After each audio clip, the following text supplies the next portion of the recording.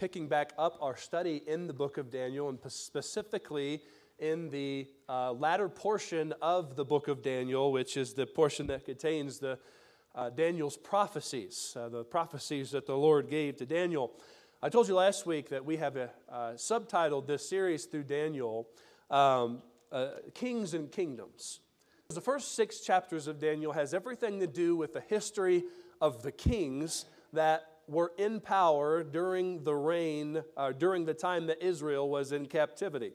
And in the first 6 chapters of Daniel, we are shown the sovereign providential power of God as He oversees the affairs of His children in the midst of a pagan nation and a pagan world, really. And that's encouragement for us because we are not citizens of this world. We're citizens of heaven. We're not living home right now. We're headed home right now. And I'm thankful that God's looking out for us down here as we live for Him. And that God preserves those that are His. And I'm thankful for that truth there. The last 6 chapters of Daniel have to do all with the kingdoms. I said the series is called Kings and Kingdoms. And chapters 7 through 12 have all to do with the kingdoms of this world. And we're going to be marching through these chapters and uncovering significant truth of prophecy that God has revealed to us to help us understand God's plan for this world.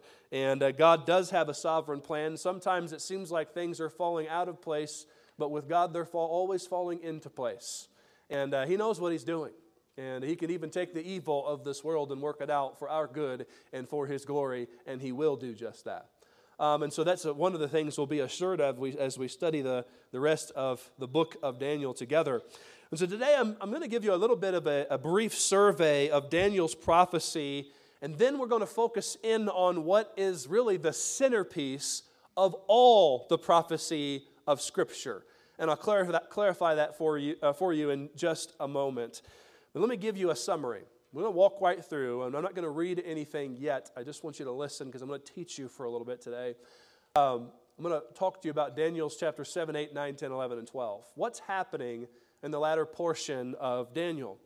Well, in Daniel chapter 7, God begins by giving Daniel a vision of 4 beasts. And by the way, these visions that God gives to Daniel, they don't happen sequentially.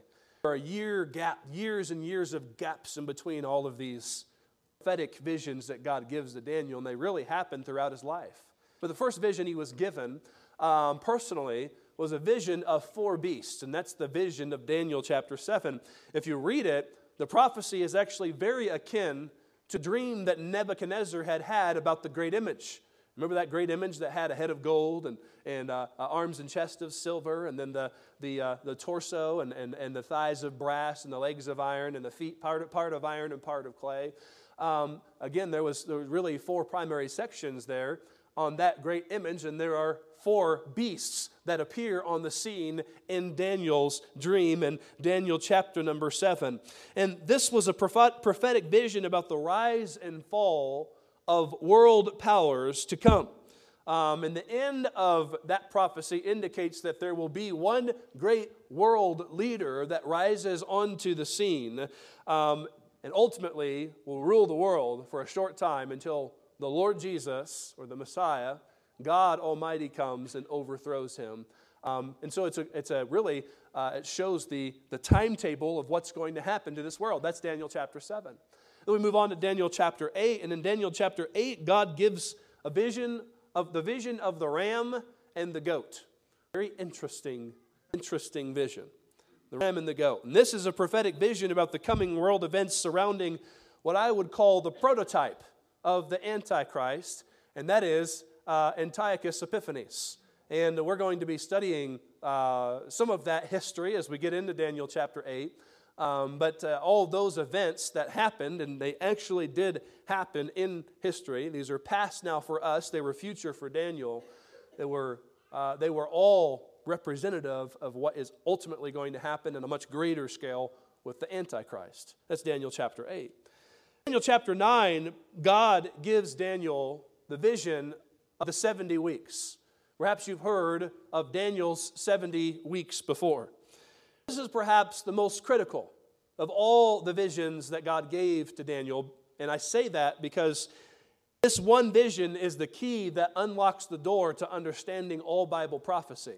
If you misunderstand what is indicated by what the Bible teaches us in Daniel chapter 9, you entrap yourself in a world of eschatology, that is the study of Bible prophecy, that has to become allegorical and has to become filled with what I would call lots of speculation. And so it's a very incredibly important prophecy. And Daniel chapter 9 gives the prophetic timetable for the rest of human history.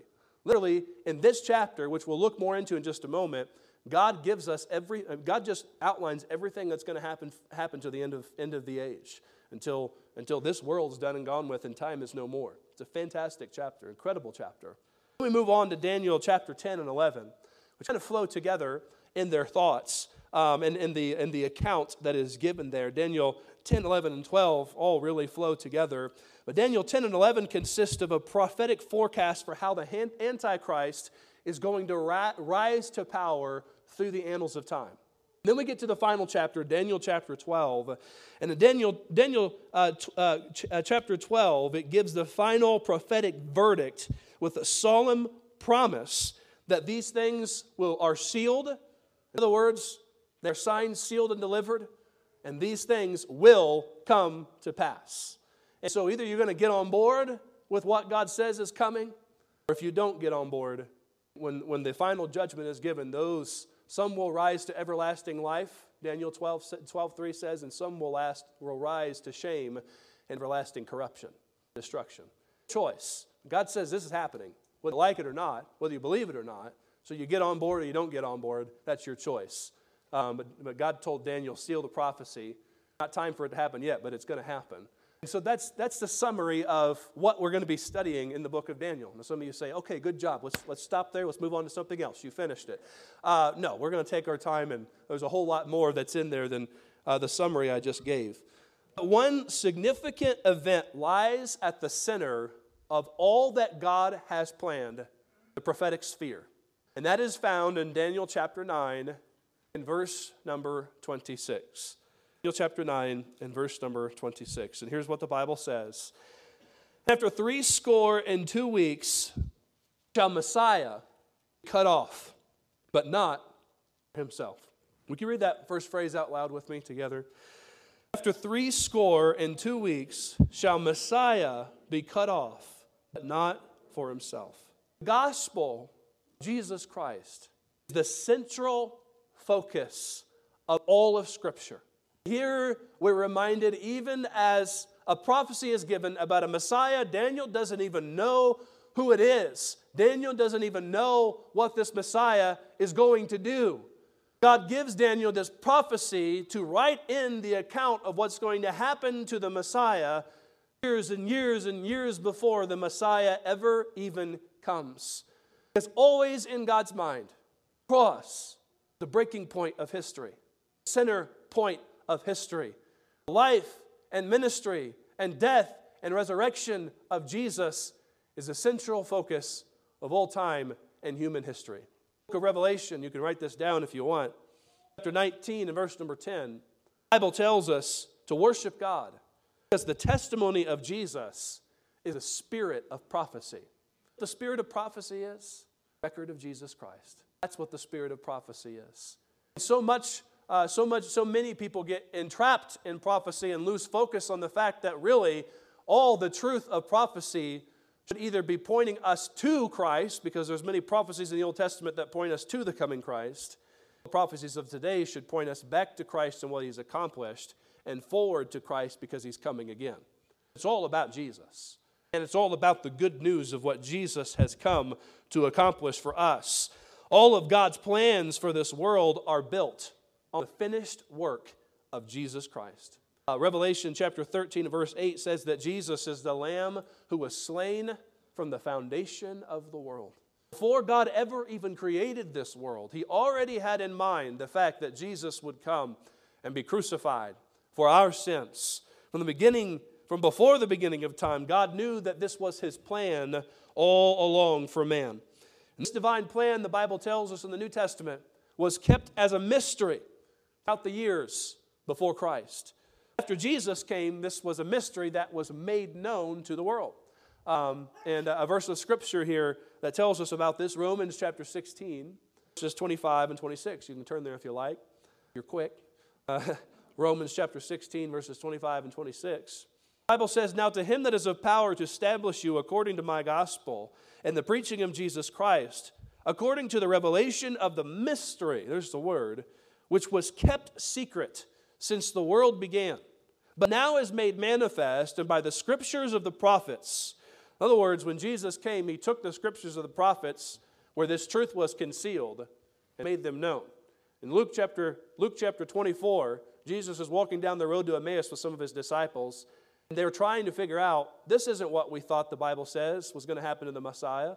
The Bible says that Jesus began with Moses and related to them all the things in the Old Testament scriptures concerning himself. I love that. Mystery before Christ came, but after he came, this mystery was made known. And now we live on the other side of the cross, and we have the blessed privilege of having both Old and New Testament to be able to benefit from and learn from and see a fuller picture. Although we don't even have the full picture yet. We have prophetic revelations about the future, but things about it that we won't comprehend or understand until it happens. So we are blessed to live on this side of the cross. And so this was the divine mystery, hidden from the world in centuries past, but now made known to us today. And the divine mystery can be summed up in that simple phrase in Daniel chapter 9, verse 26, where the Bible says that the Messiah shall be cut off. We gather around this table tonight. One of the reasons we're here to remember the Messiah was cut off for us.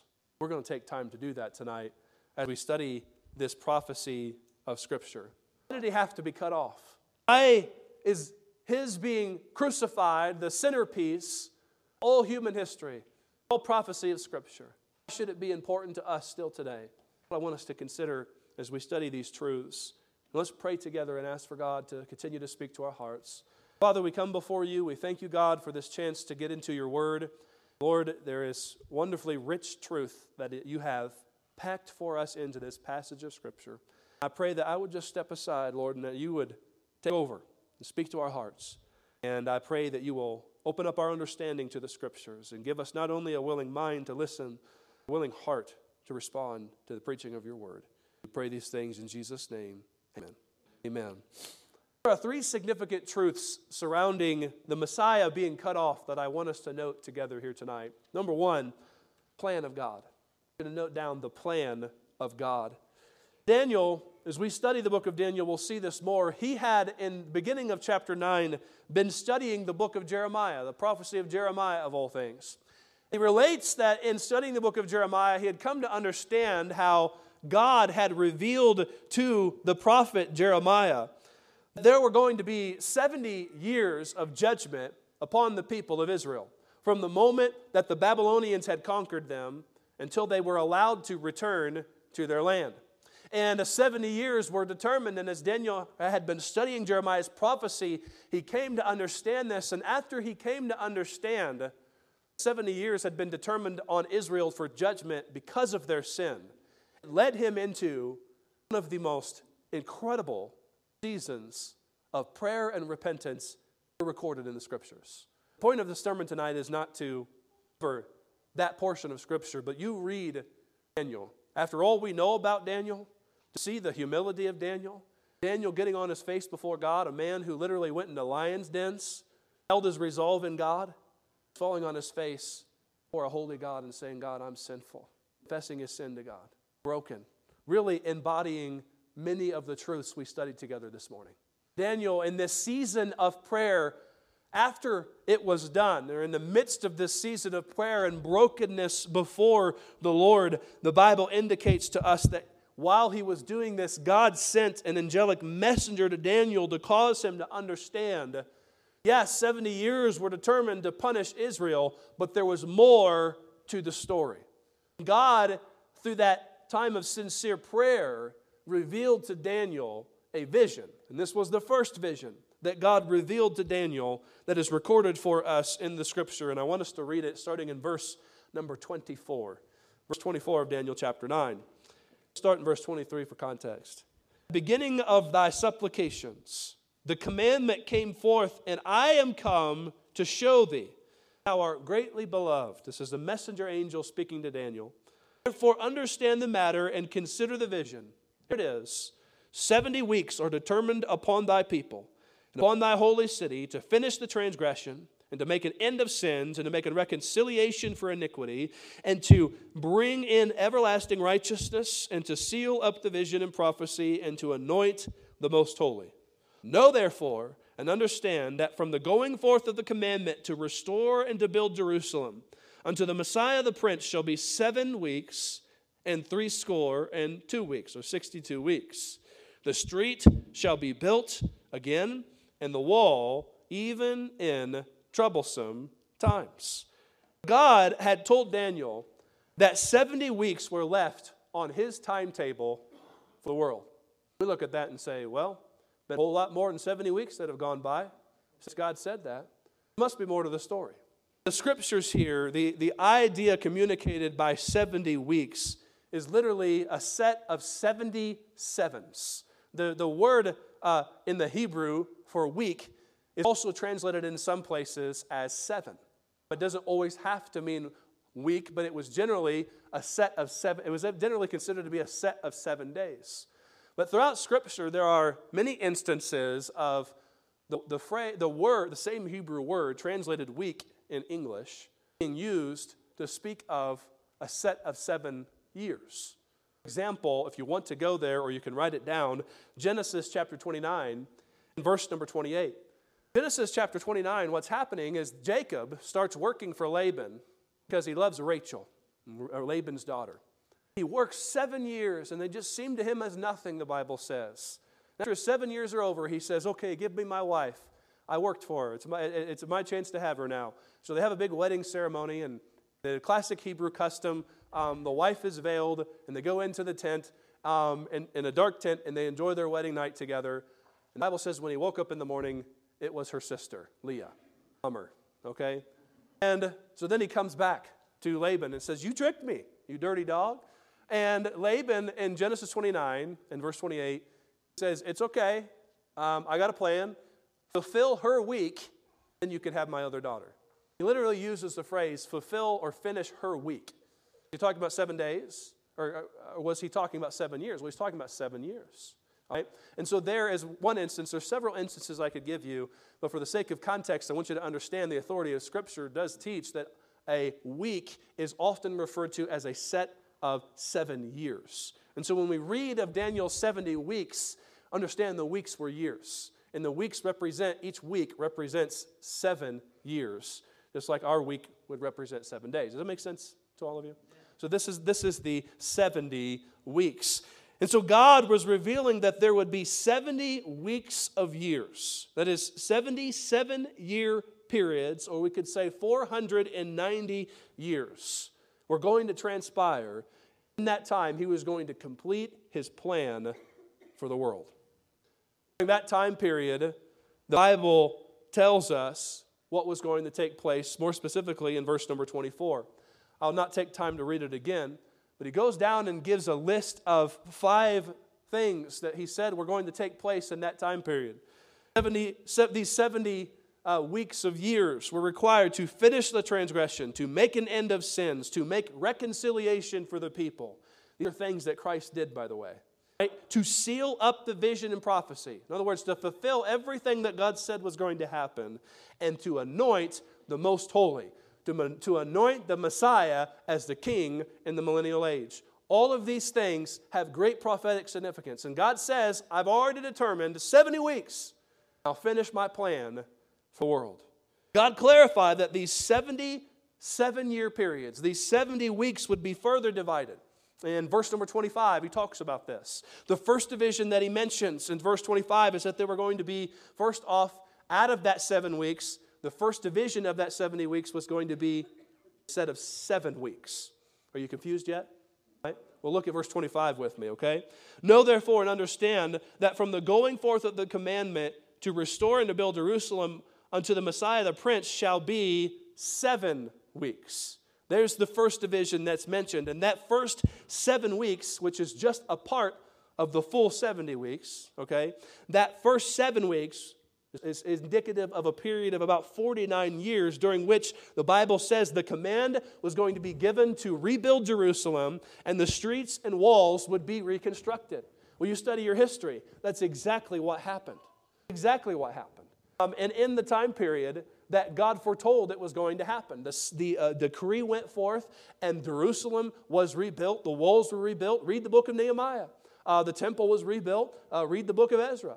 The city was rebuilt, just as God said it was going to be. And so the first division of the 70 weeks was a period of 7 weeks, or 49 years. And then the second division, the end of verse 25, the Bible says that there will be these 7 weeks, and then after that, there will be 62 weeks. A period now of 62 weeks, or 62 weeks, or if you consider it to be those weeks being years, it would literally be 434 years. In that time, God would bring out the summation of everything that He had planned for the Messiah to come and then to be cut off, crucified in this world. And that leaves then, you help me do the math, 7, 62, where are we at? 69 weeks. How many weeks did God say there was going to be till He was done with everything? How many's left? 1. 1 week is described for us in verse number 27. Verse 27, He shall confirm the covenant with many for what? There it is, 1 week. We often refer to this week, the tribulation. 7-year period, which God will finish His judgment upon this earth, establish at the end of it His millennial kingdom on this earth. But there's the 70th week of Daniel. We'll study that extensively as we study through the book of Daniel. But understand this, in between the 69th week, when the Messiah was cut off, and that last week, the 70th week, is a mystery.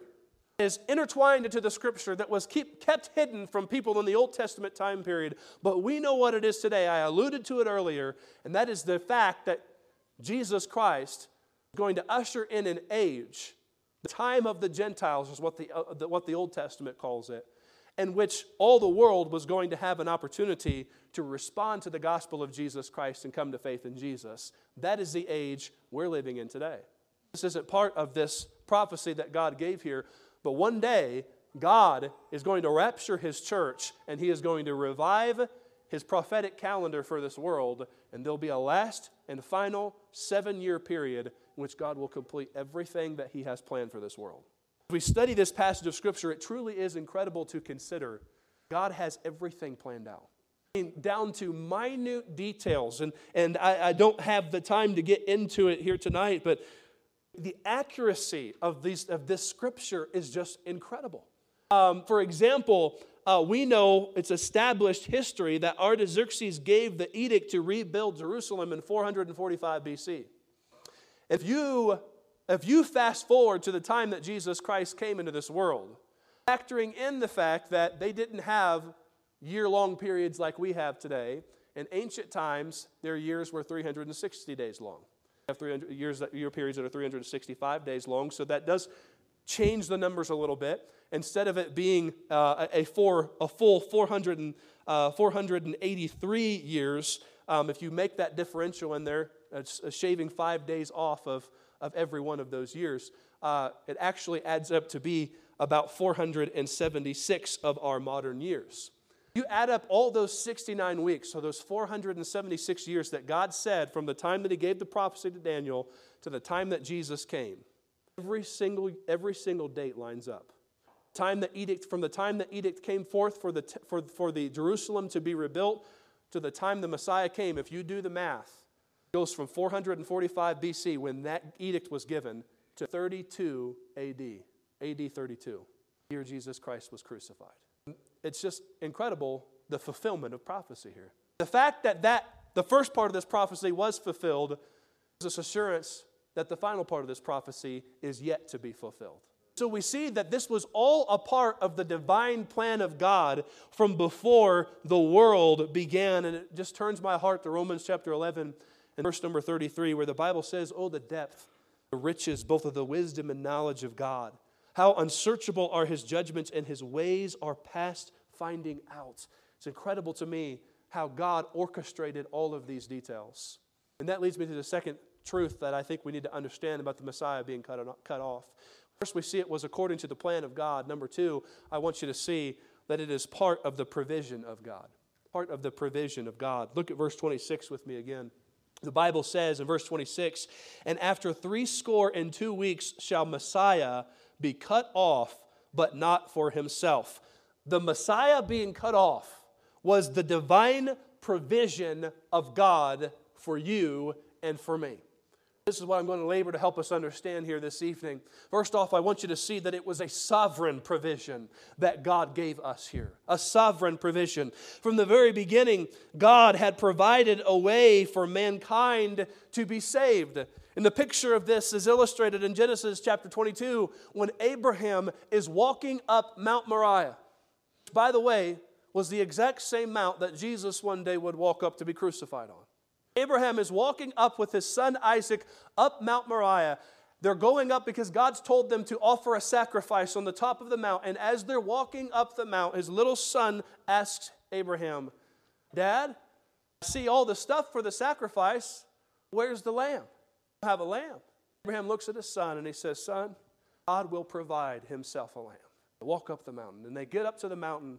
They get up there, they lay out all the stuff for the sacrifice, and then Abraham does what God told him to do. God told him to sacrifice his own son on that altar, and he puts his son on the altar, and he raises the knife to take his son's life, believing, I will say, that God was able to raise him from the dead.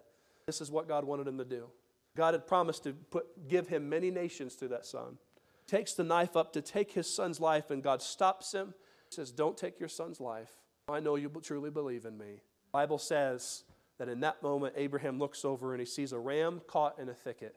He takes it and he uses that ram as a sacrifice in place of his son. A substitutionary ram offered up as a sacrifice there. And from the beginning of time, mankind has had the cry of Isaac that has said, "Where is the lamb? Where is the lamb?" And on the day that Jesus Christ introduced himself to the world, John the Baptist openly declared, "Behold, the Lamb of God that takes away the sin of the world." Jesus Christ came as that lamb, as that sacrifice. No other person in this world could have been that sacrifice, but God had foreordained before the very foundation of the world that Jesus Christ was going to be that sacrifice. He was a sovereign provision for us. At God's appointed time, Jesus Christ stepped forward to reveal himself as that sacrifice for us. Galatians chapter 4 and verse number 4 says, "But when the fullness of time was come, God sent forth his Son, made of a woman, made under the law, to redeem them that were under the law, so that we could receive the adoption of sons." Jesus was God's selection. Jesus was the only one who could be selected. He was the only one who was worthy to be a sacrifice for the sins of the world. For the first time in the Old Testament, and the only time in the Old Testament, he's given a name in Daniel chapter 9. You know what it is? Messiah. You won't find it anywhere else in the Old Testament. Here, the Jews, and to us all, introduced to a name, and we're introduced, more importantly, to a person, Messiah. Word Messiah is a Hebrew word, Messiah, that literally means the chosen one or the anointed one. It's important for us to understand that God chose Jesus to be the one to come and offer himself up as a sacrifice in our place for our sins. God so loved the world, gave his only begotten Son, that whosoever believeth in him should not perish, but have everlasting life, the Bible tells us. So you understand this, Christ's sacrifice for you was not an afterthought. It was a forethought. Before he even made the world, he knew it was going to be necessary to come and die, to redeem mankind. Write this down. 1 Peter chapter number 1 and verse number 2 says that you and I are elect according to the foreknowledge of God the Father. In other words, God chose you before you ever even came into this world. He chose you knowing that you are going to be a sinner, and knowing that by choosing you, desiring you to come to faith in him. But what that meant was he was going to have to go to the cross to die for you, to pay for your sin, so that you could have a relationship with him. He still wants you. He still made you, knowing what was going to be necessary in order for you to become his. You're going to have to die on that cross. And so we see that this provision, Messiah being cut off, it was a sovereign provision. I want you to see also that it is a sacrificial provision. The Bible tells us in verse 26 that the Messiah will be cut off. I want you to just think about that phrase with me for a minute. Messiah cut off. The phrase is translated from the Hebrew karath. Literally means to eliminate, to kill. Jesus was eliminated for sins, for our sins. What happened? Jesus, in the upper room, he administered the first Lord's Supper with his disciples, and he told his disciples that he was about to be taken, crucified, and they didn't want to believe it. He goes to the Garden of Gethsemane, knowing full well for just hours, the moment he's to be taken and crucified. Falls on his knees. He prays those great prayers. We hear him pray in the Garden of Gethsemane. Those great prayers of grief because he knows what's coming. I don't believe for a second that Jesus was nervous about the physical suffering that he would endure on the cross, although it was tremendous. But there in the garden, he asked God to deliver him, if it was possible, having to be tainted with the sin of the world. Because he who had never sinned became sin for us. That's what he dreaded more than anything else. The Bible says he sweat great drops of blood from that garden. He knew what was coming. He pled with God as he awaited. The moments went by. Alone. It's him, his Father, waiting for his time. This is the power, this is your hour and the power of darkness. He told the group of men who came to him to capture him and take him away. And the Pharisees had sent a group of individuals who captured him and carried him off to a meeting of the Sanhedrin, the religious leaders of that day and time. And they sat him down, and for hours they questioned him. And for hours they tried to find an excuse to have him crucified. The witnesses' accounts didn't even agree to the things they were trying to accuse Jesus about. And they spat him in the face, and they slapped him in the face. They blindfolded him and hit him with a reed and told him, tell us who it was that just hit you, if you are who you say you are. As he sat there, eventually was falsely accused and dragged from that heretical council, the Roman government. The Pharisees gathered a crowd of people, compelled them to urge the Roman leaders to have Jesus killed. Same crowd that had torn down palm branches on Palm Sunday and had said, Hosanna, Hosanna to the King. Blessed is he that comes in the name of the Lord. 7 days later, the compelling of the Pharisees were crying, crucify him, crucify him. Pilate, like he had no choice, washed his hands in front of the crowd and he said, I find no fault in this man. Do what you want with him. And the Romans got him. They took him off the Praetorium. Very wicked, painful place. Stripped his clothes off of him. Strapped him up to a post. Most people believe the hands together. Suspended him in the air. As he was suspended, they took whips, cat o' nine tails, whip with several strands on it. Pieces of broken bone and glass and anything sharp that they could get intertwined into it. And as he was hung suspended in the air, the Romans took the whip and they slapped it on his back. Go down into his body and would rip the flesh off of him as they pulled it back out. And they would just do it time after time after time. Jews would only allow there to be 39 stripes. I'm not sure exactly what happened there. My memory doesn't serve me correctly. They whipped him, put his clothes, the clothes they'd taken off of him, they put on mock clothes on him, and they put a crown of thorns upon his head, 2 to 3 inches long, is what I am told. I've never been to Israel to see him myself. Thorns that are there, close to that area where they were at. Winded those thorns together, beat him down into his head. Gave him a fake staff, put a purple robe on him, and they mocked him. Hail, King of the Jews! You think you're the King of the Jews. Look at you. Mocked him. The Bible says they led him down the streets of Jerusalem, the hill of Golgotha, mocking him, beating him, crowd taunting him. So weakened by that point that he could barely carry his cross.